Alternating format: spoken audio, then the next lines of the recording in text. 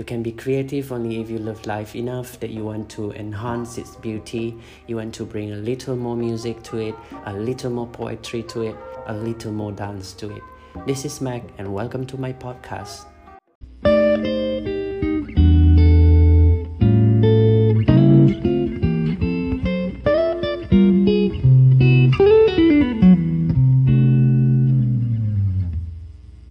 Hello friends, how are you today? I hope that all of you are doing great. Always be happy and positive. It has been quite a challenging week for me, and I'm recording this with half of my voice gone.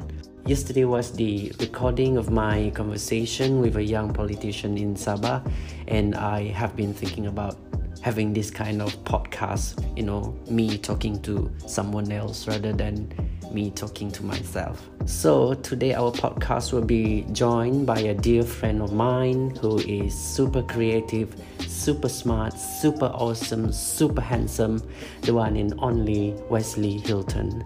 So a bit about Wesley Hilton. He's a steward with our national airline. That's wonderful because he got to travel to many places in the world. But that's not what he is here for today. But there is one thing that he does that triggers my interest. Wesley Hilton, whilst not working on a plane, is busy stripping off Barbie doll's original dresses. That sounds so wrong. But he replaces them with his own Bornean tribe's traditional costumes. His doll is quite popular now, and I was told that he managed to sell it to buyers from all over the world. That's really wonderful. Just recently, he was invited by the tourism minister herself to talk about his work, and I guess something is brewing. That's the reason why I invited Wesley to be with us today, because I want to know what's transpired from his meeting with the minister. So ladies and gentlemen, boys and girls, let us welcome the man behind the popular Bornean dolls, my friend, Mr. Wesley Hilton.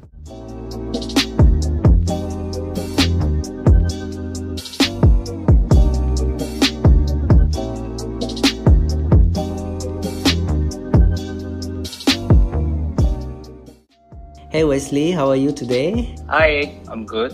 Thank you. I was really excited about this, and when I approached you yesterday for this interview, you immediately agreed to this.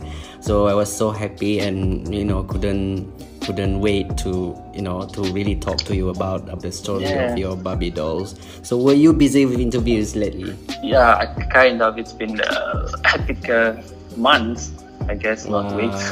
Quite a popular guy. So thank you for joining us in this show. So let us begin with your self-intro to our listeners out there. Tell us about yourself. Hi, my name is Wesley. I'm Ban from Cebu, Sarawak. I've been living here in KL, Kuala Lumpur for more than 10 years now. Awesome. So now let us get into the business, your doll story. How did the idea to dress this Barbie doll start? I can't help but wonder if you have always liked dolls, all this while, or was it just your newly found hobby or passion? Okay, actually I'm a doll collector, specifically the Barbie dolls. Wow.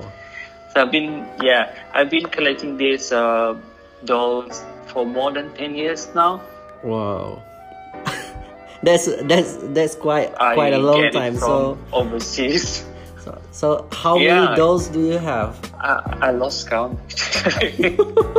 I've got so many, but it unlike other collectors, I have a vision. I don't normally keep the dolls in the boxes like other collector does. So what I did is I would unbox them and undress them from their original dress, and I would create their custom-made gown, for example. That's when I started, over the 10 years ago. Wow. So you have been doing this for 10 years. Was it always you doing the traditional costume, or did you start with something else like, other kind of dress? No, yeah. Well, I've started with just a normal evening gowns, in a Barbie's doll size. But my first costume I made back in 2015, 2017, it was the flight attendant doll. in Malaysia Airlines Kebaya. That was the first costume. And the Borneo doll is exactly just started like 2 months ago. So tell me about your process. How do you make these dolls dresses? Did you do some sort of research first, and then you buy those Barbies, and then you do the measurement? Just tell me about it. Okay. It's a long process.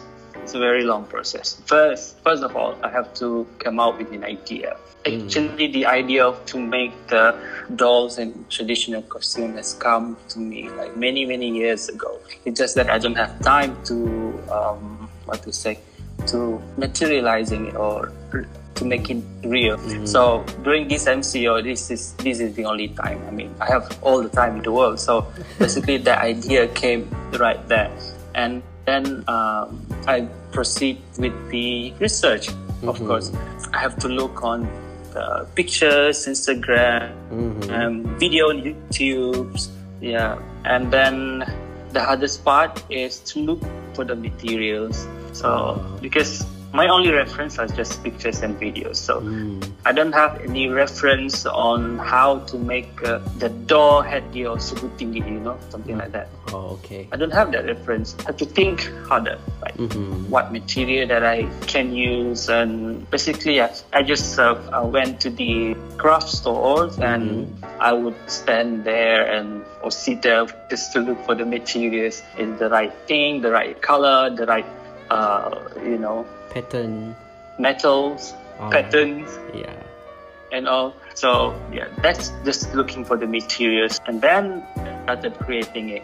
And here's another challenge as well, because creating it, it's a kind of try and error. I have to come up with my own methods. So I would say I have a lot of new methods I've learned. Or new skills. I don't have any of these wiring skills or people using the pliers and metals. I never used that. So, and I never know how to work around it before until I'm making this doll. So, some of the methods I think I just created, and I would call it Wesley Helton method. Okay. Yeah, you develop it all the way. Yeah, it all just try and error until I get all the desired pattern and design there. I noticed one of your design, which to me personally, I like it a lot. The Melanau traditional costume. And I saw the pattern on the lining of the dress. It's quite similar to the real one that I seen on the photos. How did you get that material? Very similar. Did you get it like specially designed for you or printed version? Some of it is I created the materials, like the keringkam. That's the selendang, right? Yeah. The keringkam I lace and the border lace together, so it comes keringkam. And for that skirt, for example, that in the fabric shops, I just found the right color, and those basically is just that specific. There's songket, there's a bottom lace, right? Yeah. For the pattern, it differs from the body. So I just took that specific part of that songket. How long does it take to create one dress for a doll? The most complicated one, I think, the Iban traditional costume. How long does it take you to complete? It takes weeks, actually. Did you do it alone, or you have like a friend, helping you with some? Yeah. I did it all by myself. Wow. That's why it took the weeks and 3 days to complete just one look. If I got hands, so it could be faster. And basically, the first time or the first costume that I would try to make would always be the hardest lah. So the next time it would take me, because I have the rhythm and the patterns and the methods that suitable. It takes me shorter than that. I can finish up in 1 day. So, do you mind to let us know how big is your clientele right now? Because I've been told that your dolls are fast selling, and you have been selling it to buyers from all over the world. Yeah, but there's some people reach out to me. Actually, most of them are Malaysian, but they're working abroad. One's in Los Angeles, one's in UK, few in Singapore, and some in Indonesia. Okay, now because of your doll, you are quite popular amongst the local media. So how did you deal with all the attention? Does it feel different for you to be quite a reserved person that I know you are? Then now you have to appear a lot in the public, talking to media, talking in interviews. Just tell me, how does it feel? It's very overwhelmed actually, because everything happened so fast. It's very fast because I started like 2 months ago, and until now I'm still adjusting to this. Oh my God. I got calls and media's interviews. I got stage fright. You seen me on stage before. I got stage fright, right? So this is the part where I'm still adjusting and talking to people in public. It has been like quite a journey for you. I've seen you on TV and talking to some hosts in the talk show. And now I noticed that lately your dolls have garnered so much attention from the media. And just recently, the MOTEC minister, Datuk Sri Haja Nancy Shukri herself, summoned you to her office to talk about your dolls. I think I could sense something big is going to happen. Can you tell us, what did you guys talk about? Was there any plan hatched, during the meeting? Datuk Sri called me to see her ministry office, and from the meeting, she said that she was very impressed, and she said that the ministry recognized my Borneo dolls as a new product. So she said she believed that it would be a great gift for the locals and foreign ambassadors. So that's what she said, and the ministry would help me with the idea of her. So yeah. Oh, cool. So we just hope for them. Talking about the costume done by these Barbie dolls, tell us, how do you think this creativity can help preserve our identity, culture, and heritage? Preserving the culture and heritage is actually everybody's responsibility, and that's what I believe. We're actually lucky that we're here in Malaysia. We are Malaysian, we still have that tradition, we still be able to experience it. Unlike other parts of the world, they lost their tradition and culture. It's just in history now, and it's very sad, you see. And through my dolls, all the customers, my client, they all believe that it's not a child play. They believe that it's a new way of educating the younger generations of our traditional costume. And but to do that, it has to be interesting, eye-catching, and the detail has to be on point. That's explained the meticulous attention of details I put on it. Every details actually could differentiate other culture from the other, right? Yes. Yeah. Totally agree. How about your family? I wonder, how did they respond to all these hypes and media attention given to you? I know parents will be typically proud of their kids, especially when they are doing great.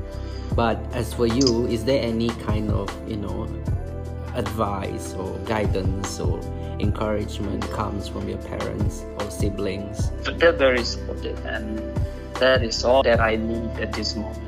They've always been supportive, and since forever. And they also gave me advice. Basically, they know that I'm struggling right now because of this pandemic. I couldn't go to work. Then we don't get paid if we don't go to work, right? So they know that I'm struggling, and they said, just go ahead and just do the best that I can. They totally understand, and they're very supportive of my new found hobby. Before we call it a day, I wonder if you have anything to say to our listeners out there, especially those who are in arts and design and this kind of creative industry? Okay, to the listeners who are very passionate about arts, and well, arts is very subjective, and it's very hard to get the attention of others, because what you think is beautiful to you won't be beautiful to others, right? So just keep on doing what you love and never give up, and just try to do things that are relevant to the current situation or generation. Because as for me, I've been doing a lot of things, and after years of doing fashion designs and dolls, costume, and just now that I got recognized by people. So it takes time. And just be positive and keep believing in your talent and your arts, especially. So it has been a wonderful time talking to you, Wesley, about your journey with the Barbie dolls, and I wish you all the very best for your future. So thank you, Wesley, for your time. And thank you, man. Yeah, and I hope to speak to you again in the future. Thank you for having me. It's been a pleasure. Guys, that was Wesley and his doll stories. Thank you for staying to the very end of this podcast, and I will see you guys again in the next episode. Until then, bye.